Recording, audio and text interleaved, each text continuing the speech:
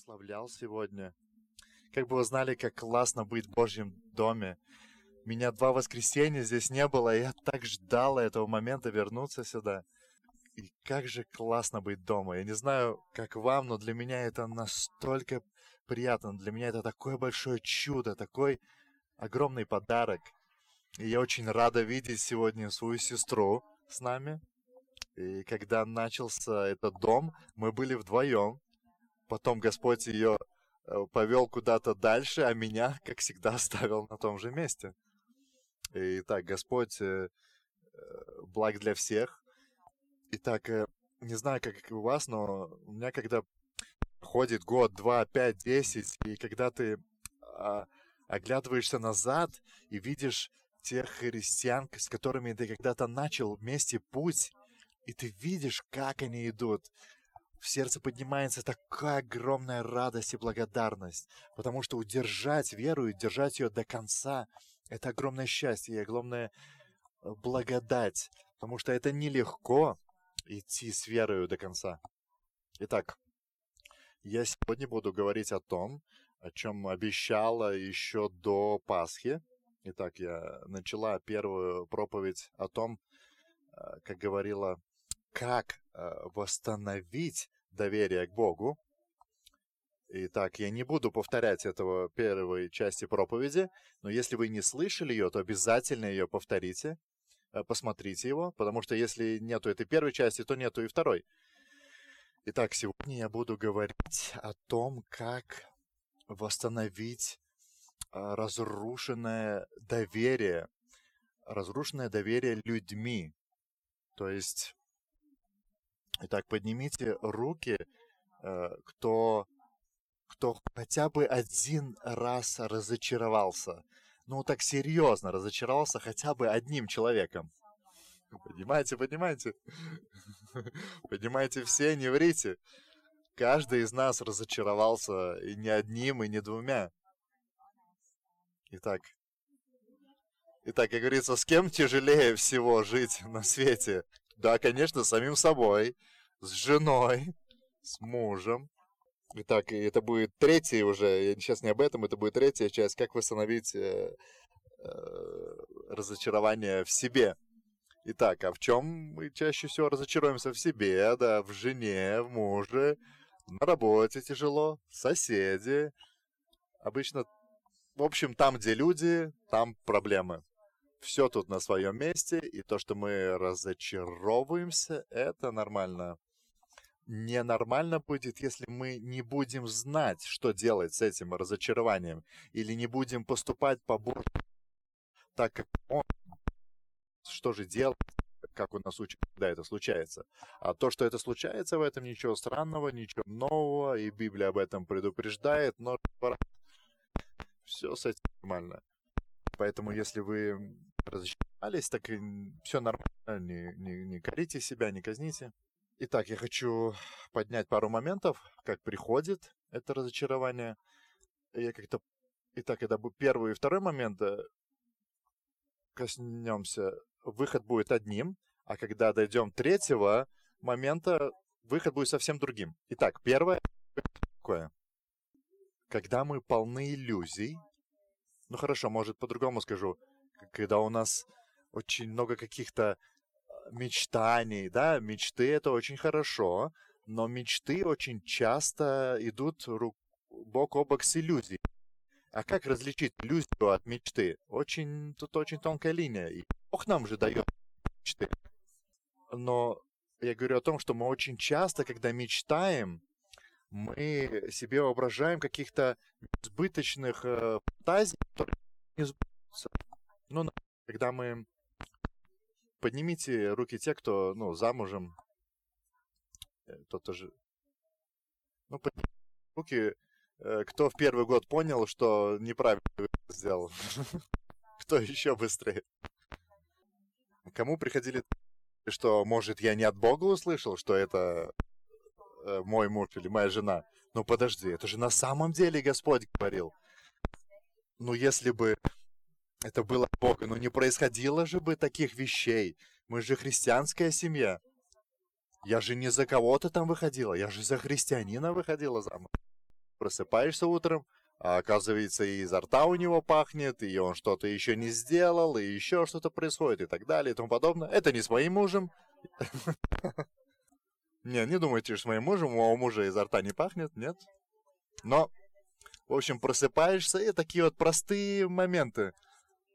А я-то думала, что он будет нести мне постоянно цветы, комплименты дарить, на кухне помогать, ковры пылесосить. Что еще там, не знаю, вы думали? Можем кучу... И молиться будет постоянно за меня, и все будет организовывать, и дома, и домашние группы, и то, и это. В общем, все время будет при поднятом настроении, веселый. Жена всегда, а жена, наоборот, будет всегда ждать, всегда ко всему готова, всегда вся еда готова, всегда активна, всегда красиво и всегда при полном параде. Но в один момент ты просыпаешься в реальности, и ты видишь, что она совсем другая. И это реальность абсолютно нормальная. И чем быстрее ты с этим смиришься, тем быстрее и меньше у тебя будет каких-то, боли. Не будет такого, что, я вот так вот думал, и так, и иначе. И так, понимаете, Господь же говорит, что вот Он покажет свою славу. Он говорит, что Господь говорит, что даст нам жену, а мы к этому добавляем свои какие-то представления, мечты, иллюзии. Итак, или, например, в церкви. Ты приходишь в церковь, у меня тоже были какие-то представления о церкви, и они начали рушиться, и я говорила, Господи, как же так можно?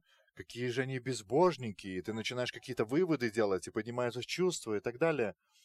То есть все было не так, как я представляла. И чем быстрее мы вырастем в этом, тем быстрее и больше Божьей славы мы увидим, и избежим ненужных проблем. Итак, да, будет то, что причинит боль, и будет то, через что дьявол будет пытаться сделать наше сердце черствым.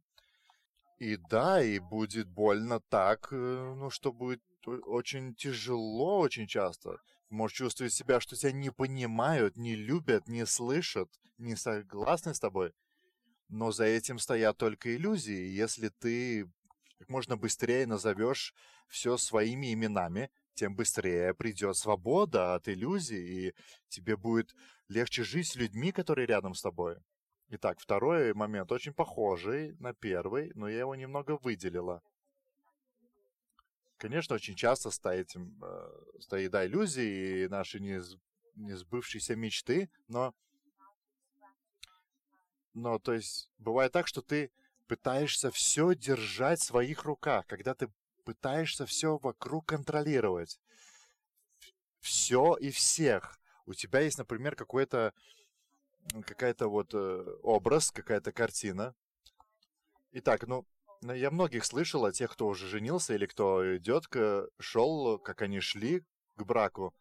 Итак, сколько из вас, людей, имели свое представление о браке, как должна выглядеть семья и так далее?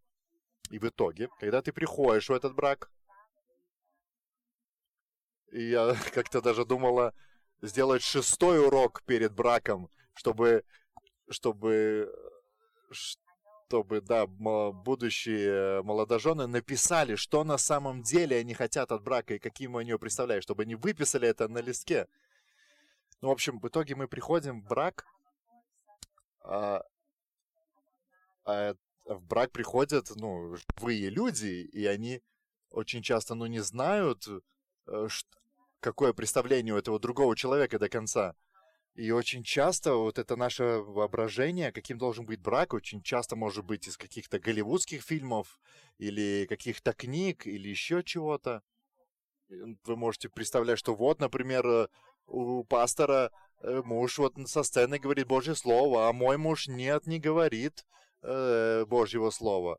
Но ты ему, вот, например, может, не говоришь этого мужу, но глубоко у тебя в сердце, например, такое желание есть.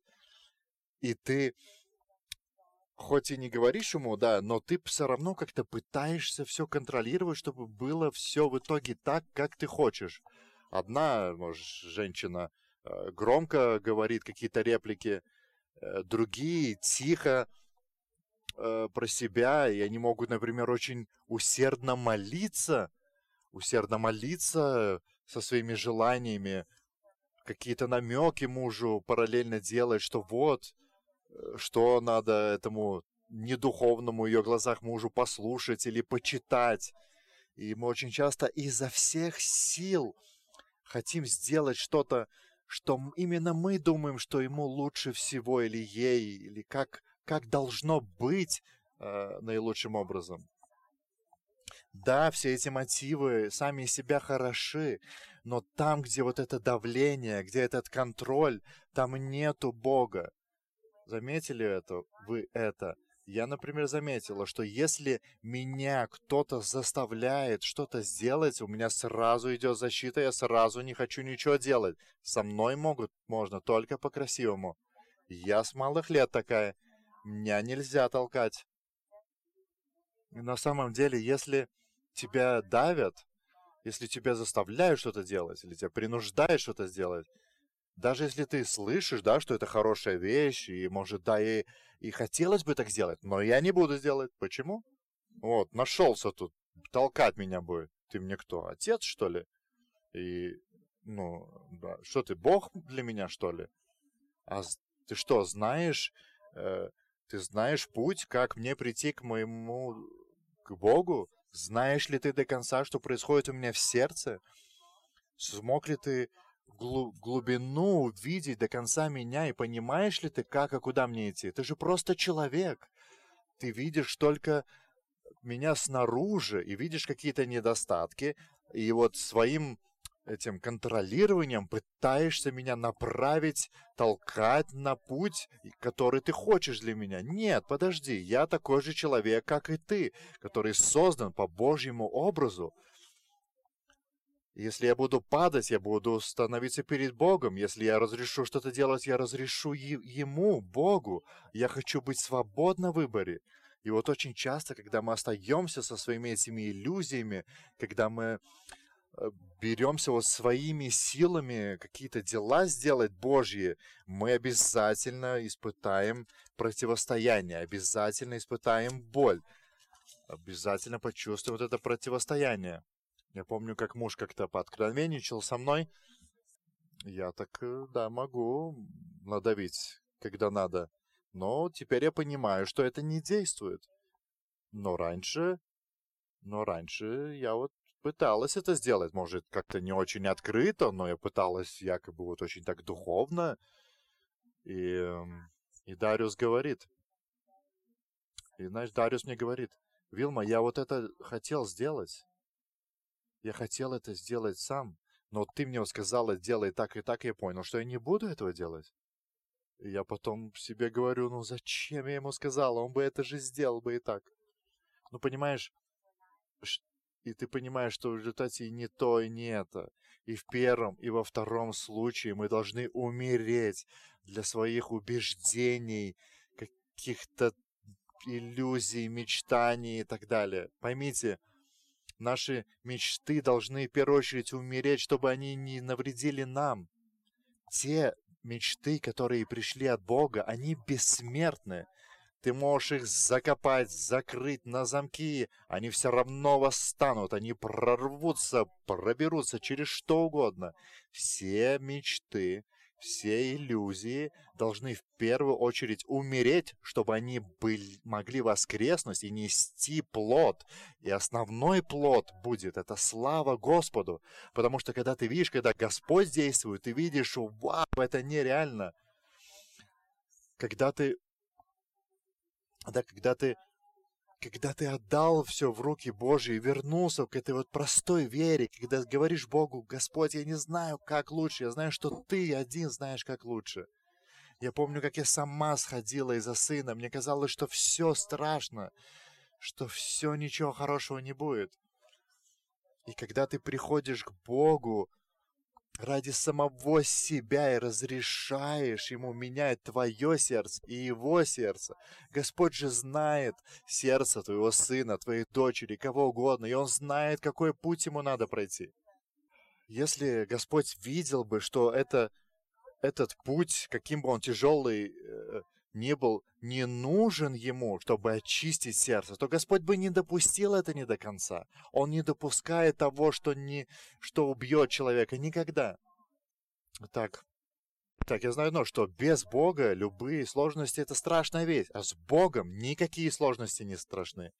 Итак, и когда мы идем через трудности, доверяя Господу, тогда Он действует, и тогда нам не надо толкать людей, нам не надо им указывать, нам не надо это делать, не знаю, громко или тихо, говорить им, что они должны делать или нет. Да, я понимаю, что в семье, надо договариваться насчет чего-то, там, какого-то порядка. Это да, но это ты не можешь говорить, что лучше как брак должен действовать или как дружба какова должна быть. Нет, не только не только брак, а простая дружба. Почему люди очень часто остаются одни? Потому что у них есть определенное убеждение, как эта дружба должна выглядеть, и они пытаются этого человека как бы в этот формат и вогнать. Но так не будет. И каждый человек в тебе вытащит на поверхность то, что другой не бывает, но не сможет. Так, поэтому Господь все берет, все использует, и все используется для одной и той же цели. И поэтому, когда ты начинаешь отношения, и чем быстрее ты все эти свои иллюзии, мечты отдашь на крест, тем быстрее все будет по Божьей воле, и ты будешь счастлив. Я отдаю свои все мечты в Божьи руки. Я отдаю своего возлюбленного в Божьи руки. И ты, Господь, будешь делать все так, как ты задумал. Итак, Господь всегда заботится о твоем сердце. И когда человек, которого ты любишь, ты не делает что-то, что ты хочешь, это не его проблема, это твоя проблема. И Господь говорит, что Он освободит тебя, не важно, что Он сделает или не сделает этот человек. Господь хочет, чтобы у тебя была свобода от этого. Да, Господь пришел освободить тебя, освободить.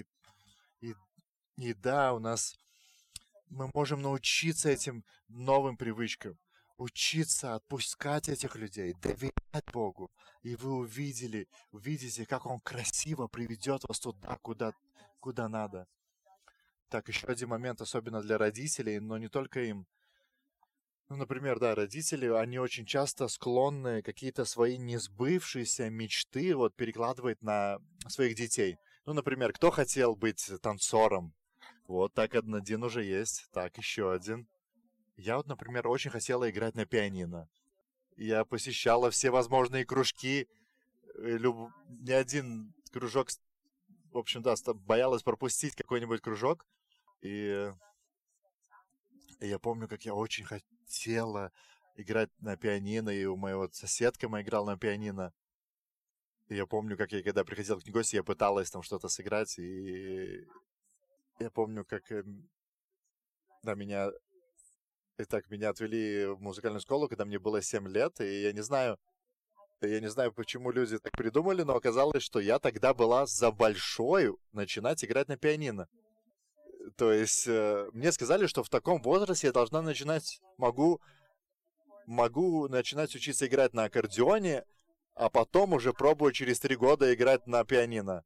Я помню, какой-то аккордеон был тяжелый, какой он мне был противный, я не могла его терпеть. И я мучилась 1 год, потом 2-й год, половину я отмучилась и поняла, не хочу я ничего, никаких аккордеонов, пианин, ничего, и бросила. И как сейчас помню, как у меня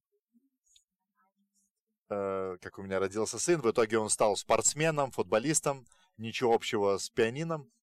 И представьте, что я сделала, я записала его на уроки пианино. Я верно повезла его туда. Я помню, как на каждое это занятие пианино он шел с перекошенным лицом. Но он был очень таким, очень...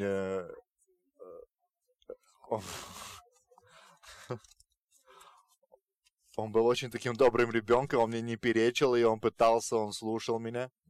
И я верила, что он сможет переломаться и научиться. В итоге он, 2 года играл и ходил на эти курсы, и дома делал эти домашние задания. Я помню, как я слушала, как он дома играет. И казалось, моя мечта осуществляется. И в один день я его везла в эту музыкальную школу. И, в общем, в тот день реально Господь пожалел меня его. И так сын вылез из машины, и он мне так довольно грубо сказал: «Мама, это не моя мечта, это твоя мечта». И захлопнул дверь у меня перед носом. И я вот так вот начала, возмущаться. Как так? Как так? Как так мог сказать мне мой ребенок? Я могла и очень обидеться. Но как-то все очень... Господь не очень так нежно как-то сказал: подожди. И я такая сижу, и мне пришло понимание, что на самом деле это не его мечта, это моя. И я поняла, что подожди, я же мама, он мама, у меня же власть есть над ним. И родители очень часто могут разрушить жизни своих детей, если не положить наши мечты на крест. И хорошо, что я тогда, сидя в машине, я как-то это быстро приняла, отпустила и отдала Богу, и как-то очень все легко произошло. И это был, тогда последний урок. И так, смотрите дальше. Родилась дочь. Хорошо. Хорошо иметь много детей, да? Ну, если с первым не получилось, может, второй? Можете... Мы очень часто не даем жить людям. И потом ты понимаешь, когда ты давишь на них, они начинают давить обратно и говорить тебе: подожди, почему ты меня толкаешь? И они тебе скажут нет. И слава Богу, что они тебе скажут нет. Здоровые люди, воля тех людей, которые не сломлены, они сопротивляются. Но мы можем сломать волю людей, и они будут бояться сказать нет. И это ненормально. И так здоровый человек, если его давят на что-то, чего-то он не хочет, он будет сопротивляться. И такой человек, если ты его хорошо разозлишь, он будет серьезно сопротивляться. И ты должен быть чувствительным и понимать: подожди, может быть, я делаю что-то не так, может, мне надо измениться, и тогда и боль уйдет, и все разрешится. И так, и в результате и дочь поиграла пару лет. Даже в конкурсе участвовала. Но в один день мне самой стало ее жалко, она мне никогда ничего не говорила, но я видела, что это как бы не очень ее. И я в итоге ей сказала: да ладно, может, не ходи больше туда. И так в итоге родился третий. Мы еще ничего не придумали, но пианино дома есть. А вот, может, и сама начну. И посмотрим, что будет дальше. Это вот как пример. И у нас полно таких вещей внутри. Когда вот у нас что-то не получилось, хорошо. Тогда ребенка получится. Я же сейчас с Божьей помощью еще это сделаю для своего творения. Нет, не надо так. Итак, первое и второе. Это боль, это разочарование в людях, которое приходит из нас. Это приходит из наших пониманий, из нашего желания контролировать. Поэтому надо работать со своим сердцем. И тогда будет и боль. Мы будем расти, а боль уменьшаться. Итак, хочу прочитать одно место Писания. Итак, Притчи, 3 глава, с 5 по 8 строчку. Итак, надейся на Господа всем сердцем твоим и не полагайся на разум твой. Давайте громко скажем. И не полагайся на разум твой. Итак, надейся на Господа всем сердцем твоим и не полагайся на разум твой. Во всех путях твоих познавай его, и он направит стези твои. Не будь мудрецом в глазах твоих. Бойся Господа и удаляйся от зла. Это будет здравием для тела твоего и питанием для костей твоих. И еще одно Книга пророка Иеремии, 29 глава, 11 строчка. «Ибо только я знаю намерения, какие имею о вас, говорит Господь, намерения во благо, а не на зло, чтобы дать вам будущность и надежду». И когда Господь в процессе с твоим близким, тебе может казаться, что сейчас все разрушится, все, конец всему, какое-то добро. Но Господь весь в процессе, и также Он и с тобой в процессе, и с твоими близкими. И Он знает, как его привести к этому добру. И из этого поднимется огромная слава Ему. Ну, кто вот из вас был в таком моменте, когда тебе казалось, что все, ты уже совсем в яме, и ты стоишь, кажется, что все разрушится, всему конец, и что никакого блага не может быть. А потом проходит время, и ты, когда Господь закончил, ты стоишь и смотришь, вау, это просто нереально, это совершенно. И вот, и так вот, знаете, просто если, да, ты что-то не понимаешь сейчас, ты просто не видишь всего пути Божьего. Просто слушай, что Господь тебе говорит лично. Он справится со всем. Он знает. Он на самом деле знает намного лучше, чем ты или я. Итак, подошли к третьему пункту. Он немного другой. Итак, это настоящее предательство и настоящие какие-то злые работы, которые были сделаны против тебя от близкого человека. Я сейчас не говорю об иллюзиях или о каком-то нашем чрезмерном контролировании. Я говорю о конкретных грехах чьих-то против тебя, которые сильно ранили твое сердце. Ну, например, измена в браке. Или какие-то злые там работы в дружбе, какая-то сильная зависть. Или какие-то действия за твоей спиной, когда ты доверял какому-то человеку, а в итоге оказалось, что он навредил тебе. Какие-то, например, какие-то зависимости, например, у человека, который рядом с тобой, и он это делал за спиной и очень много сделал, ну, против тебя. Там, не знаю, какие-то воровство. Я говорю сейчас о серьезных вещах, о конкретных грехах людей, которые рядом, которые близкие, которые ранили твое сердце. И да, мы идем в жизни через такие вещи, мы не, ну, как бы мы не, нет у нас от этого как бы защиты. И первое, что надо сделать, это простить. И простить это, конечно же, выбор. Это никакое не чувство, это выбор воли. И это, как в послании Матфея говорится, «Ибо если вы будете прощать людям согрешения их, то простит и вам Отец ваш Небесный. А если не будете прощать людям согрешения их, то и Отец ваш не простит вам согрешений ваших». Да, это очень тяжело, то есть просить человека в чем-то, что очень ранит твое сердце, но это надо сделать, надо принять это решение. А второй шаг — это как бы убрать вот это обвинение, не обвинять больше этого человека. Знаете, как мы очень часто, когда ранит нас кто-то, когда мы потом обвиняем этого человека, мы судим его. Было ли у кого-то из вас, когда вы, вылезая из машины, ну, оставляли как бы захлопывали свои пальцы сами же себе дверью машины? Был ли кто-то в такой ситуации?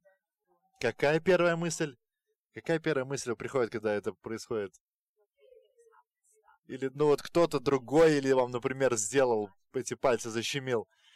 И у вас первая мысль, ну как же он так? Ну да, громко можете не говорить, но все равно в первую очередь это будет осуждение. И что приходит, когда кто-то нас ранит? Ну, конечно же, осуждение. Итак, после первого шага, когда мы принимаем решение простить, второй наш шаг — это просить Бога прощения за то, что мы осуждаем его, и стараться остановить это осуждение. И тогда мы очень часто думаем, что как этот человек мог так поступить, почему он так поступил. И так мы начинаем судить его. И поэтому мы должны просить Бога прощения не осуждать его или за то, что мы осуждаем его. Проси за это, да, Бога прощения. И да, мы все люди, я не гарантирую, что мы сможем это сделать, но мы должны стремиться к этому, мы должны пытаться это сделать. Итак, и вот это то, что нам надо, чтобы наше сердце могло исцеляться, чтобы оно могло стать свободным, потому что простить кого-то — это в первую очередь всегда для тебя самого, для того, чтобы тебе стало легче, чтобы ты смог двигаться дальше. А теперь третий шаг. Как мне дальше жить с этим человеком, особенно если он дальше остается в моей жизни? Как мне ему довериться? Потому что, дорогие мои, когда происходит предательство, в первую очередь рушится доверие. И разрушить доверие так легко. Это как 2 плюс 2. Ты что-то сделал, и все разрушено. За один день, за одну минуту, за одно мгновение.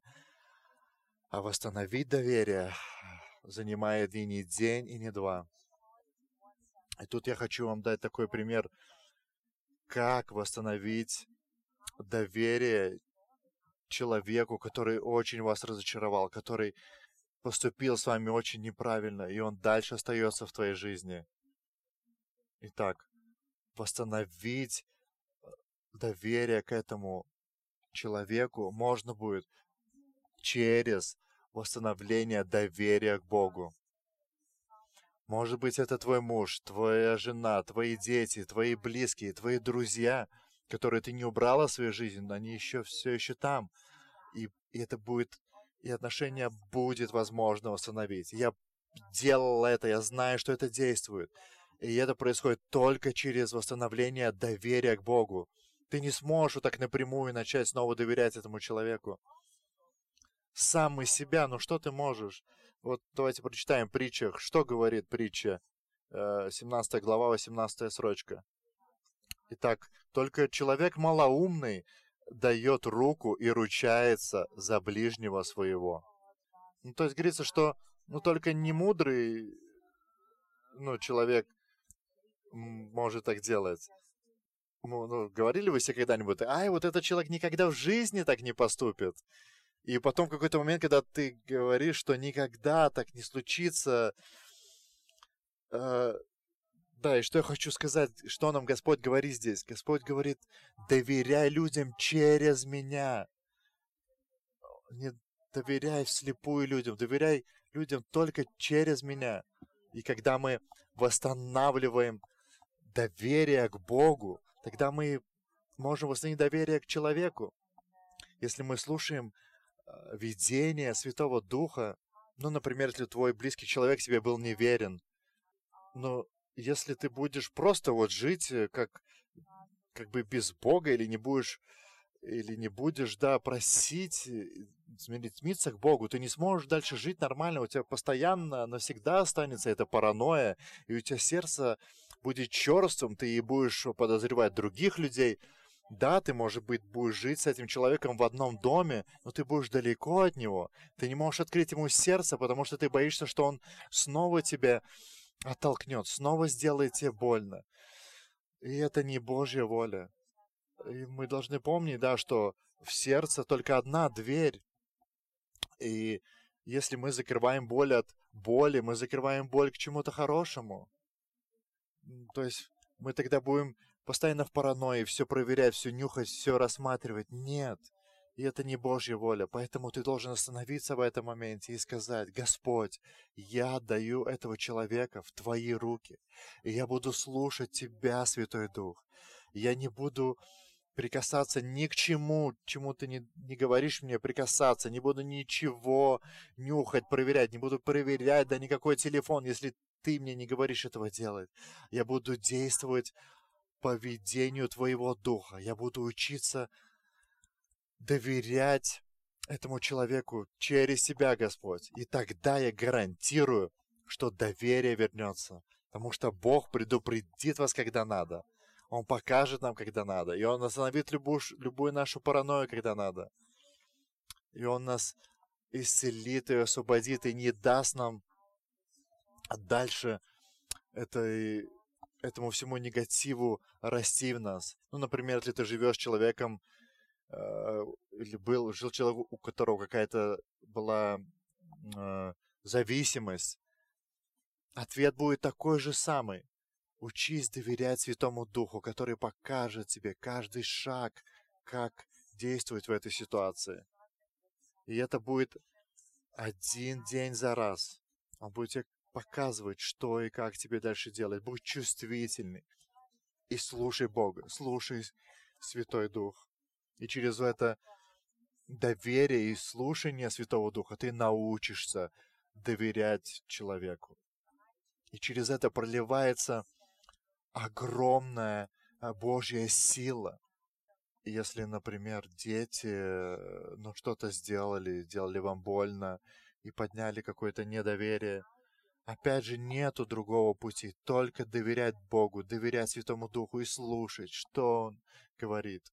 Надо ли мне сейчас что-то говорить, надо ли мне сейчас кому-то звонить, или мне сейчас надо просто отпустить. Понимаешь, когда ты слушаешь Господа, Он всегда тебе говорит все, что тебе надо. И знаешь, что всегда параллельно будет с этим? Это спокойствие, которое пронизывает все ваше понимание. Да, эта буря будет идти на фоне, пока ситуация не разрешится до конца. Но в то же время будет спокойствие, которое дает только Бог. И ты будешь видеть, что Господь на той стороне бури действует так нереально, так мощно. И ты начинаешь просто доверять Богу по поводу этого человека. И даже если человек тебе что-то сделает, хочет плохое, он не может этого сделать. Не сможет. Я не говорю, что это каждый раз происходит, но это здесь будет происходить основное чудо. На этом будет опираться ваше спокойствие. Ты можешь жить жизнь полную свободы и полную радости через Святой Дух с Богом. И это доступно всем. И, может, на этом месте я остановлюсь. И в следующий раз мы будем говорить третью часть. И на этом моменте я сегодня остановлюсь. Господь, я благодарю Тебя за то, что Ты наш освободитель, Ты наш исцелитель. И я благодарю Тебя за то, что Ты не хочешь нас оставлять в этом рабстве. И я молю сегодня, Господи, за тех людей, которые были преданы, с которыми на самом деле очень несправедливо поступили. И эти люди, может, впали в самосожаление, в это осуждение, и сердце их стало черствым. И, может, они до сих пор, Господи, не могут никого подпустить к своему сердцу. И я прошу, Господь, чтобы Ты пришел к ним. Ты наш освободитель. Ты наш исцелитель. Для Тебя не существует невозможных вещей, Господи. Я молюсь за каждого этого человечка. Я прошу им смелости сделать этот шаг еще раз, открыться Тебе, Иисус, довериться Тебе, Иисус. Господь, я не хочу остаться один, я не хочу закрываться и остаться один, я не хочу оставаться там, где я есть. Я устал бежать от боли. Я устал всех и все контролировать, только чтобы не было этой боли. Устал подозревать. Устал прятаться и прятать. Я устал, Господи. Я хочу жить. Я хочу жить. Я хочу жить, Иисус. Я хочу жить полноценную жизнью, которую Ты завоевал для меня на кресте. Святой Дух, учи меня доверять Тебя ради этого человека, ради них. Спасибо Тебе, Иисус. Ты покажешься мне и прошепчешь мне, если на самом деле что-то будет идти не так. И каждый раз Ты укрепишь меня, Иисус. Сделаешь меня еще сильнее. Без Тебя, Господь, я никому не могу доверять до конца, потому что мы все люди, и мы все заблуждаемся. Я благодарю Тебя, Отец. Я благодарю Тебя за Твою силу, за Твою освобождающую силу. И эти оковы падают сейчас, и сердца освобождаются. Благодарю Тебя, Господь. Кто-то из вас даже, может, дал какие-то обещания после развода со своим человеком. Вы, может, даже обещали себе, что больше никогда не разрешите себе любить. Вы убедили себя, что вам лучше быть самим собою, лучше быть одному. И да, мы должны уметь жить поодиночке, но это вранье, это ложь, это попытка спрятаться, убежать, чтобы вам больше вас никто не обидел, не предал, не сделал больно. Просто встань против этой лжи, иди к свободе. Это не Господь говорит, это говорит твоя боль. Я благодарю Тебя, Господь, благодарю Тебя за освобождающую силу. И пусть эта одиночка, пусть эта одиночная камера, пусть она разрушится именем Иисуса Христа. Я благодарю Тебя, Отец. Благодарю, Отец. Благодарю за то, что глаза открываются видеть этих людей, которые окружают меня. Я благодарю Тебя, Отец. Благодарю Тебя за восстановленные отношения, за здоровые дружбы, за Твою милость для каждого из нас. Я благодарю Тебя, Господь. И все те, у кого есть эти люди, которые говорят, вот этому я не могу доверять. Да, я не говорю, что иногда надо уйти в сторону от каких-то людей, да. Но если ты говоришь, что я не доверяю этому человеку, я прошу, чтобы сегодня ты принял решение, что сегодня я принимаю решение доверять